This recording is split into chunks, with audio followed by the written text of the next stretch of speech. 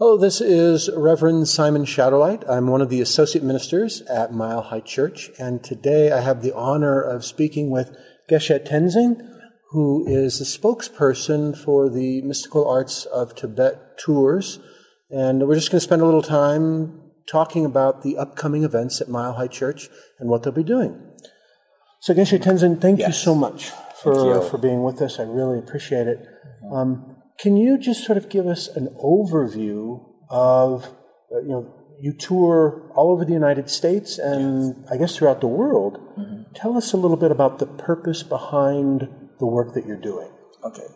So my name is Geshe Tenzin Phentsok. I'm the spokesperson for the Mystical Arts of Tibet tour. And so the Mystical Arts of Tibet tour was founded in Atlanta, Georgia. Mm-hmm. And so I think over 27 years ago now, the monks from Tepung Losling monasteries, and so Tepung Losling monastery was one of the largest monastic institution in Tibet. Was founded in 1416, and then after the invasion and occupation by Chinese forces, military forces in 59, so the monastery was forced to close, and many of the monks, including His Holiness Dalai Lamas and many of the Tibetan people, had to flee from Tibet to India, so thereby re-establish the refugee monastery there. So the monks on the tour are directly from the refugee monastery from South India. Okay. And so we do have the three main objectives, bringing this Mystical Arts of Tibet tour in the United States and also touring some other countries as well. And so the number one is, since Tibet has, very,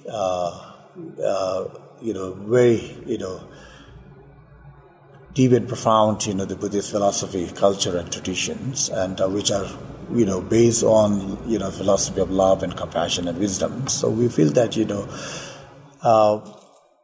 so through our own century-old Tibetan, the tradition and culture, has a great potential to promote world peace and harmony. Mm-hmm. So that's actually our number one, the prime, the objectives, bringing Mystical Arts of Tibet tour in North America and also throughout the world. Right.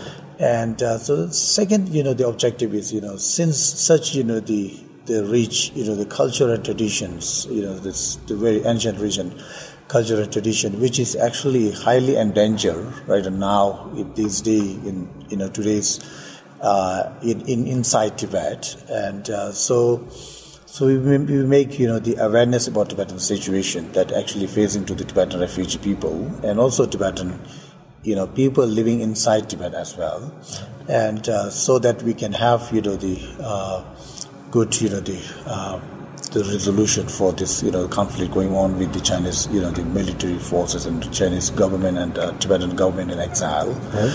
And so the number third is through touring through this the Mystical Arts of Tibet through the United States and some other countries. So we raise some funds so that we can continue to preserve our own Tibetan culture and tradition in exile community in India. Right. So these are the three main objectives. Bringing the Mystical Arts of Tibet tour that was founded in Atlanta, Georgia. Through our the Tepung Losling the institute, the monastic institute that was established in Atlanta, Georgia.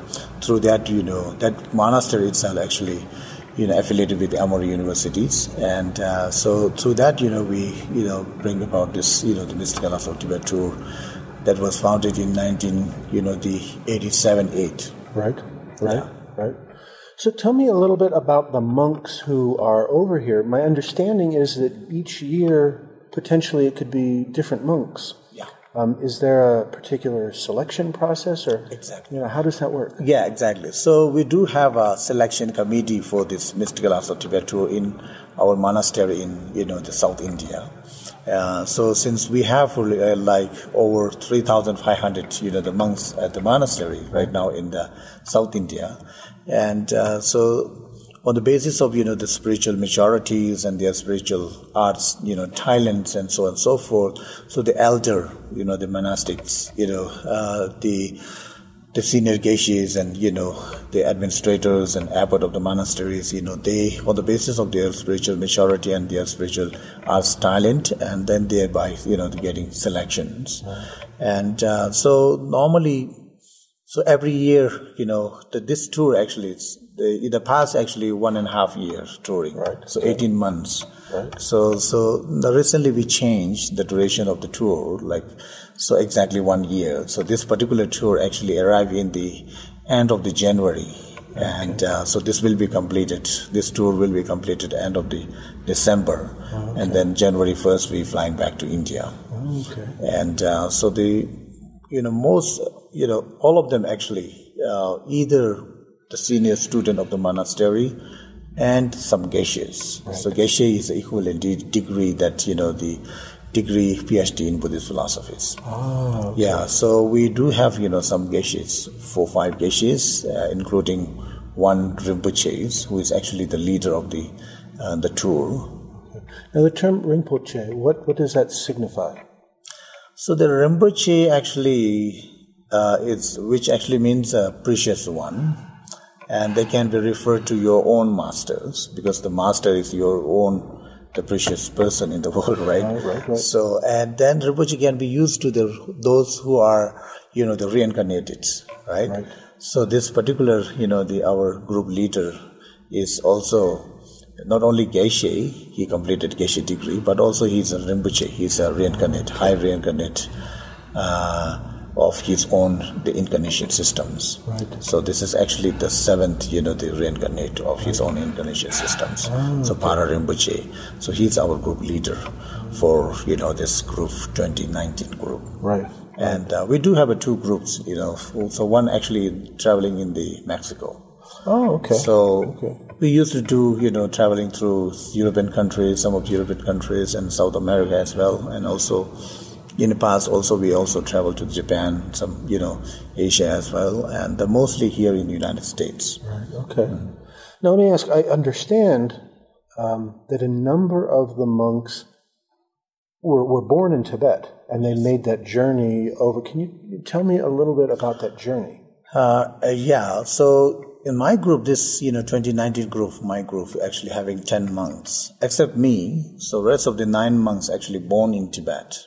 Okay. So I myself born in India because my parents left from Tibet in 1959. Okay. Since then, they're living there. So I was born there in South India. So rest of the 9 monk actually born in Tibet, and then thereby they fled from Tibet to India because they saw that inside Tibet is completely under pressure, under the restriction by the Chinese military forces, right.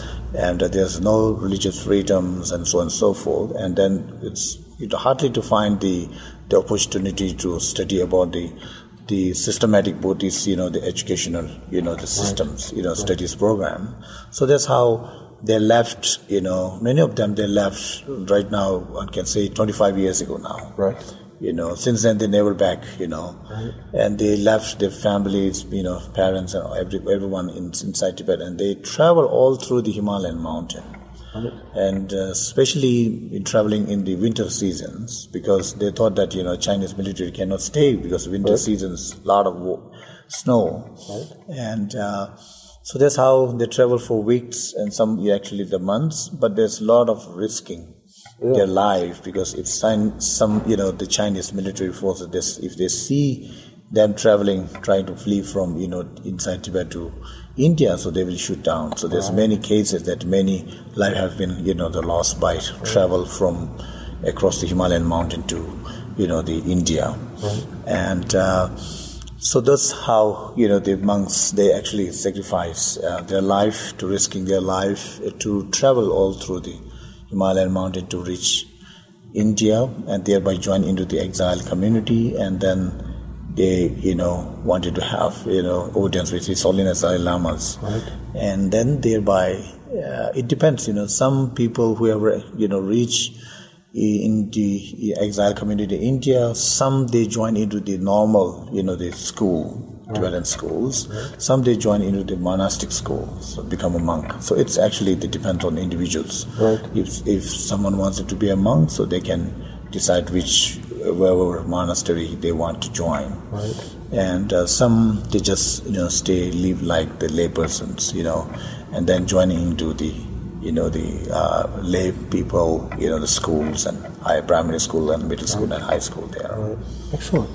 Now, did I understand correctly that one of the monks who is with this year's tour actually was captured at one point? Oh, yeah. I guess Chodak. Yeah. So he had one time he was interviewed by one of the professor, I guess, in the University of Maryland, right? And they were so interested about how he managed to escape and this and that, right. And yes, sometimes you never know, while you're traveling, right? These days, since 2008, after Beijing Olympic, right? So they put tremendous, the restriction, right? Since 2008. Almost every year, it's very less people can escape. Okay. We used to have, like, for example, in our monastery, and we're receiving new arrival, the Tibetan from Tibet, at least 100 or 200 or so. Right. Sometimes 300. Right. In 1 year, and thereby joining the monastery, become a fresh monastic, students. Right. And these days, maybe less than, 50, 40, 50. Right. Very much less. Yeah. Because they put a lot of military forces all across the border with Nepal, right, and border with India. Right. And these days, not just, the border with India, but Nepal, or many of the polices, they are very favorable with China. Right. If Nepal police, even you reach into Nepal soil, Nepal boundary, Nepal, the capital city, Kathmandu. Right. And then if Nepal police realize that this is just, flight from Tibet, they will give it back to China. Okay. So it's very dangerous. This Nepal government is very much controlled by the Chinese. Right. And so that's why these days, even the celebration of His Holiness birthday, His Holiness Dalai Lama birthday, is very difficult. They deny. Okay. And many of the Tibetan refugees living there, but very difficult to, they celebrate even the His Holiness Dalai Lama's birthday, right, which just recently happened, July 6th. Right. And so I think, past, few years, so even the government of Nepal are very much put pressure on Tibetan refugee people. Right. They're not giving us freedom that we are having in India. Right. In India, so we have all the religious freedom wherever you travel, right, whatever you do, your practice, and the monasteries and everything, right, in India. So it's, situation is still, getting worse. Right. And very difficult to communicate. For example, the monks with me, like 9 of them actually born there inside Tibet and then fled from Tibet and then joined the monastery in South India. So when they try to communicate through social networks, right, it's very difficult. They pinpoint, they know. Right. And then many of them, sometimes they get home arrest in the midnight. Right. So that's why. And the families and relatives who actually living inside Tibet always sometimes not to talk. Right. Yeah. Right. So they just to stay safe. Stay safe. Yeah. Yeah. Well, before I ask you about the programs that you'll be doing here this week, there's just sort of one more question that comes in, and certainly correct me if I'm wrong, but what do you believe will happen once the Dalai Lama makes his transition? It's my understanding he's said that he may not incarnate again, and please correct me if I'm wrong on that. What do you see for the future, or what are your hopes for the future? That's very true. His Holiness has been, asking a lot of interview about that, and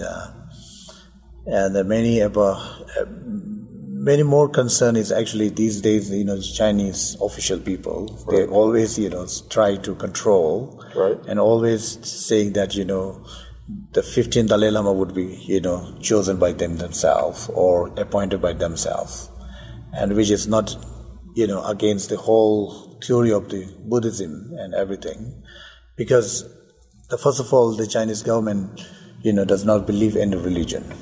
It's communism. Right. It's communist. They have no religion. Right. That's one thing. When there's no religion, there's no way to talk about what actually reincarnation is. Right. Because this system of the reincarnation and this and that is very much based on the Buddhist, the religion, right. Buddhist belief. And so these days actually it's growing because they put the law that, in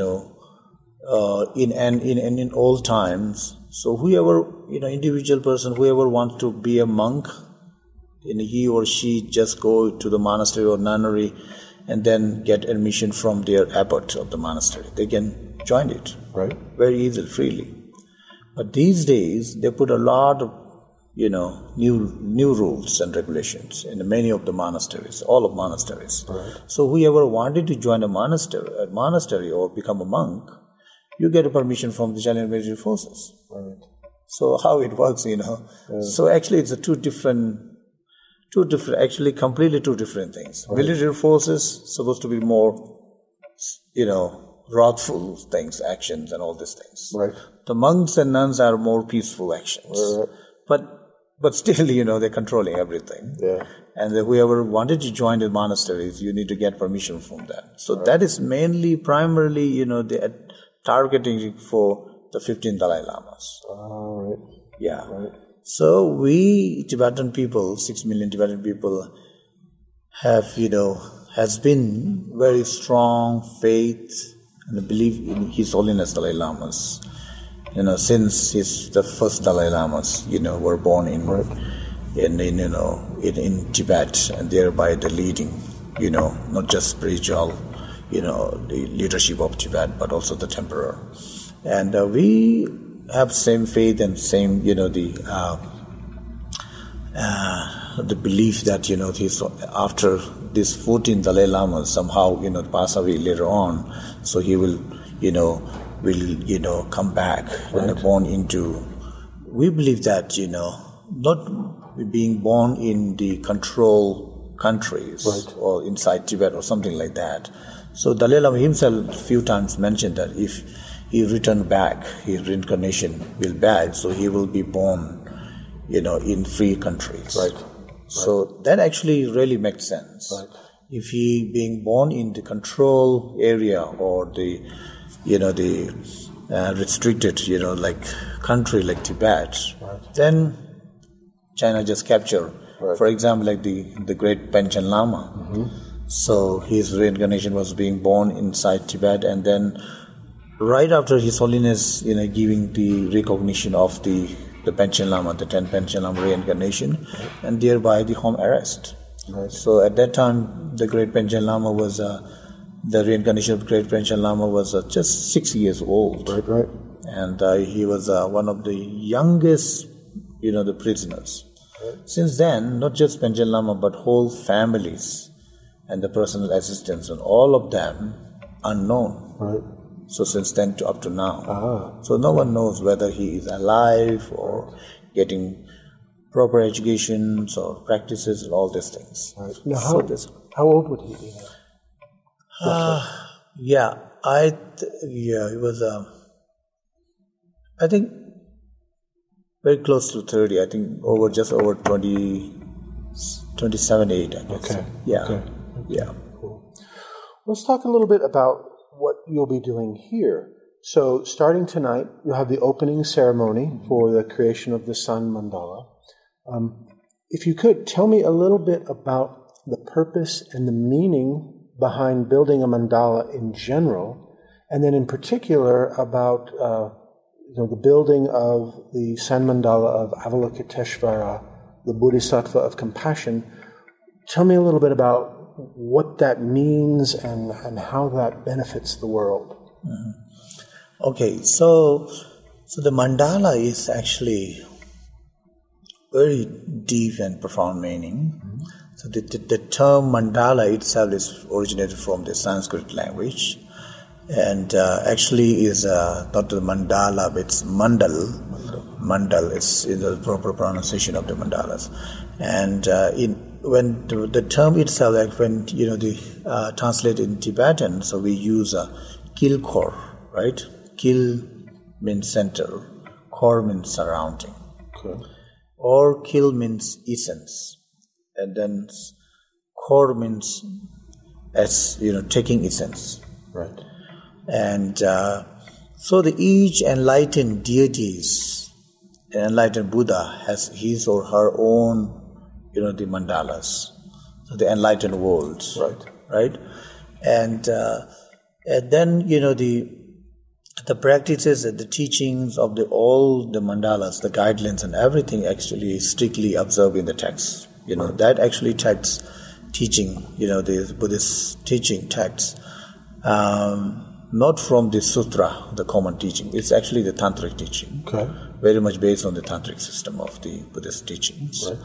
And traditionally speaking, so mandala is being built whenever there's a special need for healing in community and society and so on and so forth. And also in connection with this, when the great master, the reality master, is being, given the empowerment ceremony of the particular deities. Mm-hmm. For example, if His Holiness, is being given, the empowerment ceremony of the Chenresi or the Avalokiteshwaras, and then mandala has to be created. Right. Right? The mandala is what actually meant for. Because the Avalokiteshvara, the Buddha Avalokiteshvara himself is being invoked in the center of the mandalas. Right. And thereby all the disciple and student being introduced. Okay. And where you're supposed to get in from the different directional gateways in order to receive the actual blessing and the empowerment, from the center focus of the particular mandalas, whether it is Avalokiteshwaras, or Buddha Manjushri for wisdom, or Avalokiteshvara for compassion, or Buddha medicine for the healing. So whatever the enlightened deity is, right? And so, the advantages of the creation of the mandalas, as mentioned in the textbooks, a lot of there's advantages, beneficials, and from the text, it also mentioned that even a single glimpse at the seeing at the mandala is actually the activating positive energy in your eye consciousness, thereby leaving the positive imprints in your mental consciousness. Right. Because whenever we engage on any activities, we are engaging on the five consciousness, five senses, right, through the five organs, the five senses, and thereby the mental level, right?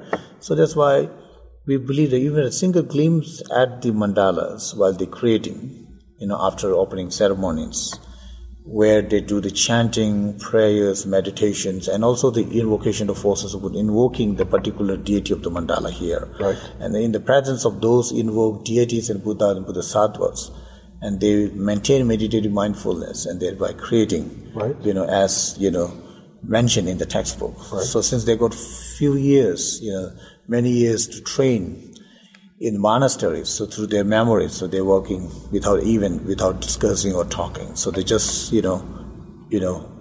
working by, each other through these four directions. Right. And maintaining their meditative mindfulness, the purpose of the creation of mandalas. Right. And since the mandala here, we are going to make mandala of the Buddha Avalokiteshwaras. So the Buddha Avalokiteshvara is the embodiment of all the compassionate energy of 3 times Buddha. Right. Buddha, past, present, and future. Right. So we hope that, the very creation of the mandala of the Buddha Avalokiteshvara is health, so rest of the community. Right. To generate the compassion, and to manifest. Right. Even we do have the seed of the compassion, so we believe that everyone shares the seed of compassion is there. Right. So only thing is whether or not that seed can be, spread out, to activate or not. Yeah. So that's our problems, all right? So since we do have this great potential, great seed of that compassion in the nature of our mind is there, but only thing is we need this external or internal condition to condition it to manifest, to some extent. Right. First to your, close circle of your families. By a logical factor, your compassion would be easier to extend of your friends and families first. Right. And then why not to the rest of the people, right? Because after all, we share the same, desire or the desire of wanting happiness and don't want suffering. So that is a matter of fact. Right. So why not extending to so-called the group of enemies, so-called group of the unknown persons, right? So we normally, in the teaching, they mention that while you try to generate the compassion, you always having the three different categories of the group of peoples. Right. Like the first number one is, the close circle of in the group of people, right? And then you so-called the group of people for the so-called enemies, right? And then a group of people who actually never interact with and never know each other, so and so forth, unknown people. Sort of neutral. Yeah, neutral state of mind. So that's why, while we train in the, generation of compassion, so you should first, you yourself have the sense of compassion within yourself, right? For yourself and your family, first. Right. Thereby you can enhance and you can expand. The same reason, because the reason is, we all innately have a strong desire of wanting happiness, don't want sufferings. Right. So there's no boundary at all. There's no barriers like color or this nationality and this and that. Right. So everyone wanting happiness, don't want sufferings. So only thing is how to achieve that happiness and how to avoid that sufferings. So that's the way to approach, way to to reach. Right. So that's why we believe and we hope, very much hopeful that, the creation of mandala, it's not, only help the creator, the monks themselves, but also help the rest of the community. Right. And leaves a tremendous, the impact of the awareness about the generation of the compassions. Right. And so that, through this community too, and then rest of the community. Right. And thereby you can expand the awareness of compassion and the generation compassion towards, the rest of society and community. Right. So then only we can talk about bringing the world peace and harmony. So otherwise, if individual community, never put in action, so there won't be, there's no possible to, to bringing world peace and harmony. Right. Well, and if I can't even have compassion for myself, I'm probably not going to have it for my enemies, I would think. Well, now let me ask you, now there is, I'm sure more than one, but there are specific Buddhist practices, and I want to use the term metta, of loving kindness, of where one would intentionally focus on creating that feeling, experiencing that compassion for self and those loved ones, and then extend it out to a neutral person and then to one's enemies. Do I understand that correct? Yeah. Or, would that be, because we anticipate that, while you're here building the mandala, that we'll have people who will come in and meditate.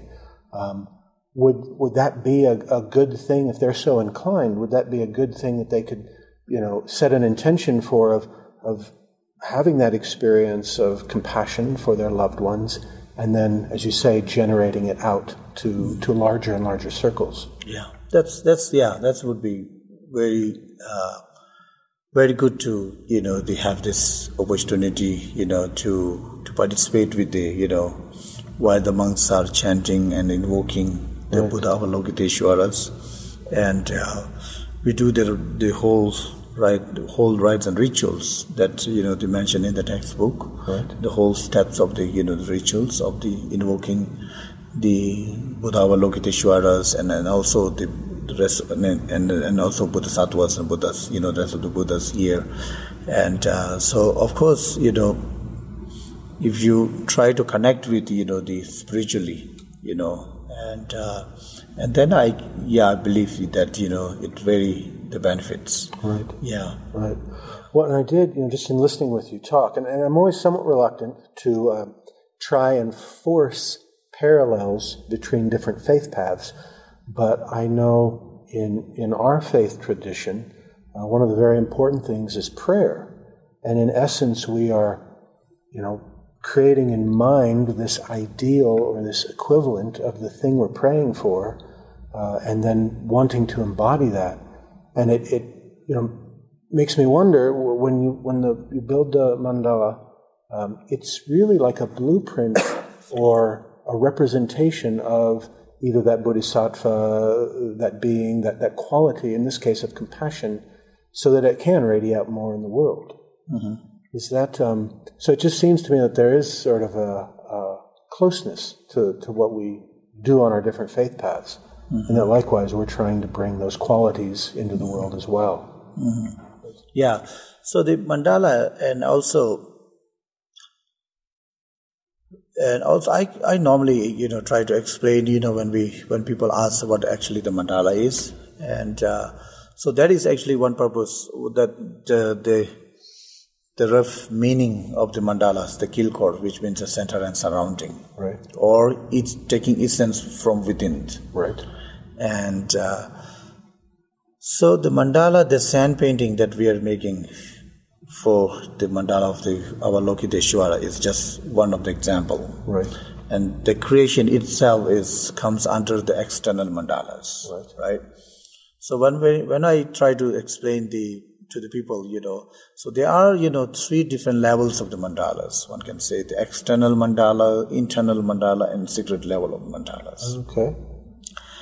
And then external mandala can be created like by sand and on the tables. Right. And also the external mandala can be created on canvas by painting. Right. And also external mandala can be created by 3-dimensional one, like this building, right, made out of wood. If you ever visit to the monastery in India and Tibet, Nepal also, some of us, they have like 3-dimensional mandala made out of wood, so which take years to complete. Right. And so those are the 3 means of, ways and means to create the mandalas, the external mandalas. Right. And then there's the internal mandala, in the sense, all the patterns, color, design, everything has a specific meaning. Right? So those are meaning very ancient Buddhist, the iconography, all of them, their special meaning. So those one can say the internal mandalas. Right. The beauty of that icons, the symbols, signs and symbols, and the meaning. Right. And then the secret level of mandala is, the creation of secret level of mandala is also different. And the secret level of mandala itself is different. The creation of secret level of mandala actually should be created within your spiritual body, and thereby realizing where those energy centers and chakras and so on and so forth. Right. And where all the different levels of the deities and this and that, reciting this and that, different points and so on and so forth. So those are the secret, the level of the creation of the mandala, and also the secret meaning as well. So those are not supposed to, discuss or talk in public. Right. So those are the secret level, because the name of itself is a secret, right?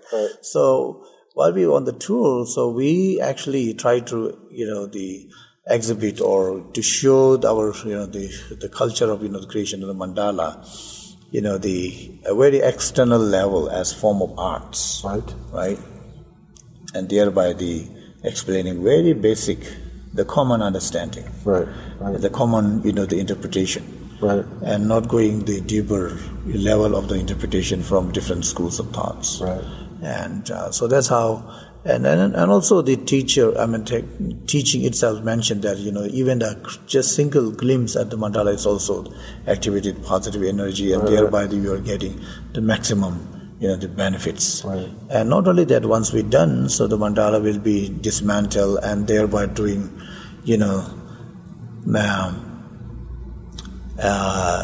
that, the blessed sand actually we pour into the river, thereby the river dissolve into the earth, and actually it believes to say that, the revitalizing the natural elements of the earth, so which is very crucial for the inhabitants of the environment. Right.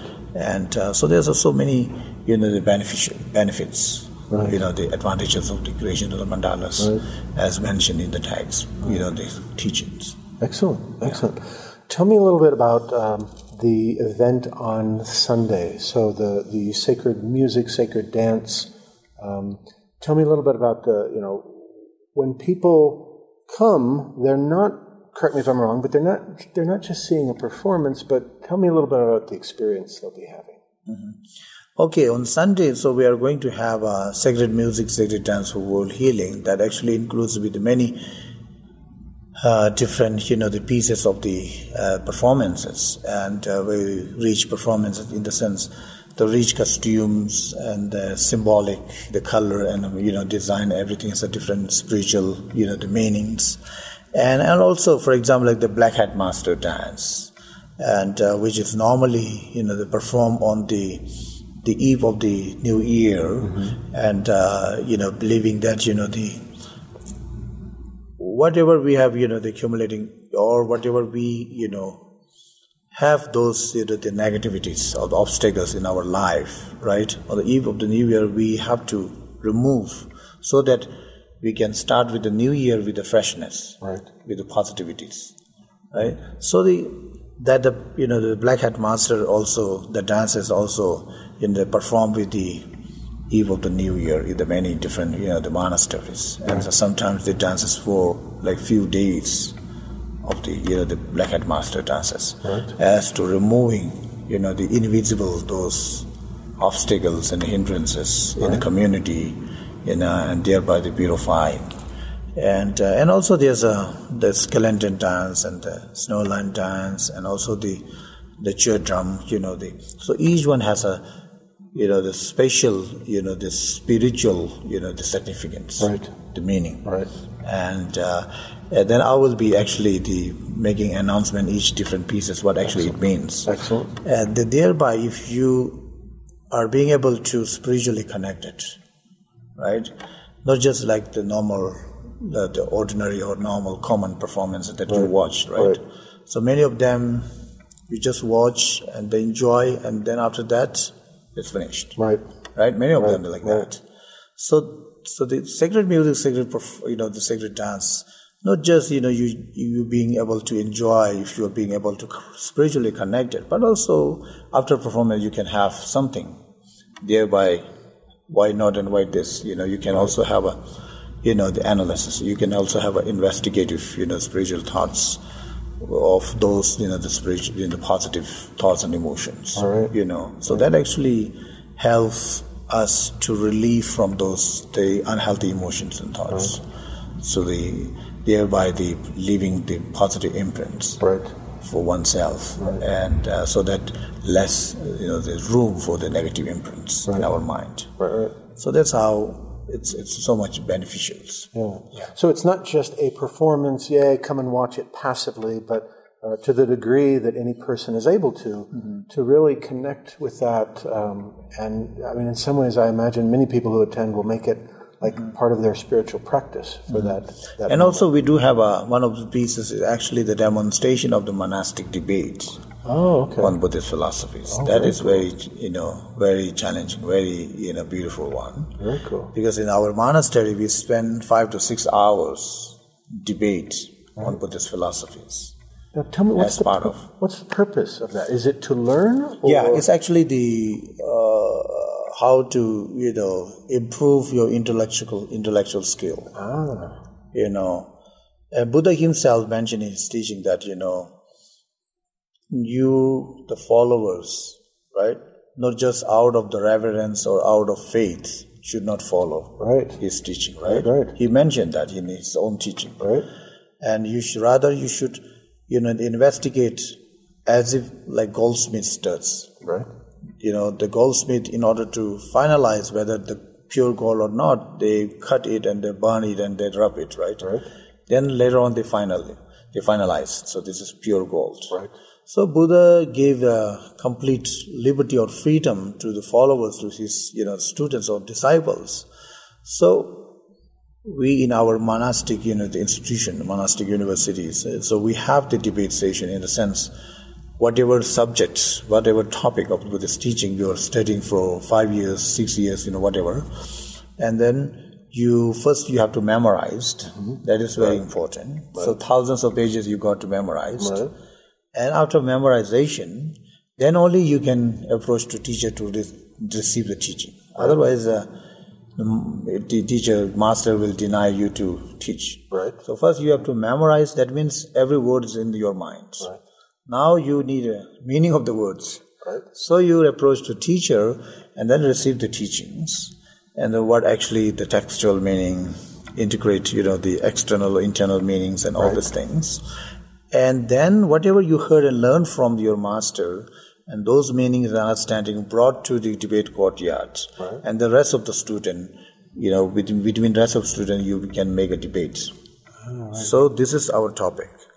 And then the teacher that you receive the explanation and all these things, the reference textbook and all, so says these things. So why not this? Why not this? So why you agree this? Why you not agree this? Right? So what is the final meaning? Right? Explicit meaning and implicit meaning, and there's a textual meaning, and so many different levels of meanings. Right. So you yourself try to get it, what actually the final meanings, in order to convince you yourself. Right? So this is the ultimate meaning of the particular topics. Right. And then once you're fully convinced of the meaning of that particular text, then your mind is okay to follow it. Right. Then you can begin. Then you can, say, okay, then it's up to you. Right? After all, you finalized. Right. After all, the goldsmith finalized, this is the pure gold. Right? Now goldsmith can use whether this gold used for the ring or bracelet or whatever. Right? Yeah. So once you finalize and thereby finding the pure gold, similarly, once you finalize this is the final meaning of the text. Right? After investigating, analyzing this and that, then that meaning put into practice. Okay. So everyday life. Right.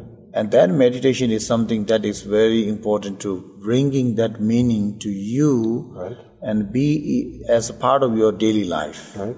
Not just, practice in temple. When you go out of temple, then you forget it. Right. Not like that. So everyday life. Right. So that your ordinary habits, ordinary way of thinking by body, speech and mind will be transformed. Right. So once you see first the final conviction of the meaning of that teachings, then only you put it into practice. Right. Yeah, and then that practice again and again for many years, then your pattern of habits will be changed. Right. And the way of thinking, way of looking, way of acting, speaking, whatever will be eventually, moving towards the positive. Right. Without less obstacles, without less, uncomfortable or whatever. Right. So that's actually how the monastic debate is very crucial and important to you yourself to be trained your mind. Yeah. Otherwise, this is Buddha said and you should follow. Then some people may ask, why you follow? Right. You have no answer at all. Right. You're not analyzed. You're just responding rotely, whatever you memorized. So that's why memorize, receive teaching, and then make debate to make it final meaning. Right. Find it final meaning. See, that's what we need. That's what we need to do here. Our founder, Ernest Holmes, who founded this teaching, had very much the same spirit. In that, don't just take what I've written about and talked about, and I want you to apply it to your life. I want you to test it and see how it actually works. Yeah, that's such a great dedication and intention to that. Yeah, that's very. Otherwise, our mind is very unique. Once our mind is fully convinced, then only start to think, I may change now. Well, and otherwise, our mind is sometimes lost. Yeah. And how easy it is for people to convince themselves of things that just may or may not be true, may or may not work, but yet they become committed to those things. Yeah. It's awesome. Trying to think if that, we've covered so much. Is there anything else that you would like people to know, people who may come and visit while you're here? Is there anything you'd like people to know? So I will say, so this is our first visit here in this wonderful the church, my high church, and we are very, very honored. And last year, actually, I myself, attended with one of the few program here, and all the monks actually very much, touched by the presence of all the wonderful spiritual brothers and sisters, and also reverends, the masters here.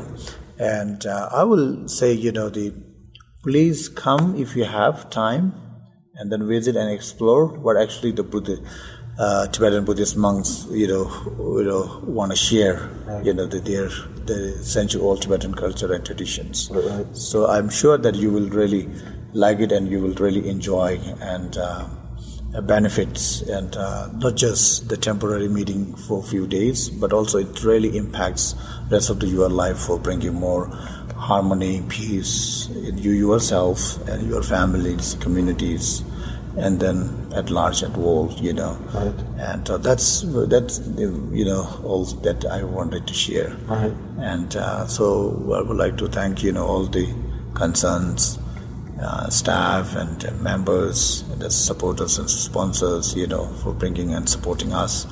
And this culture, the century-old Tibetan culture and tradition, is highly endangered inside its own, the hometown, home country in Tibet. And showing concern and supporting that actually means a lot for Tibetan refugee people, facing their culture almost dying. Right. And a very difficult time. And we're very much thankful to all of them. Well, and we are very honored to have you here. Thank you for taking the time for this interview. Thank you for the work that you all are doing in this world. And again, we look forward. We have the information on our website. If you can be here, when you can be here, please come join us. Thank you very much.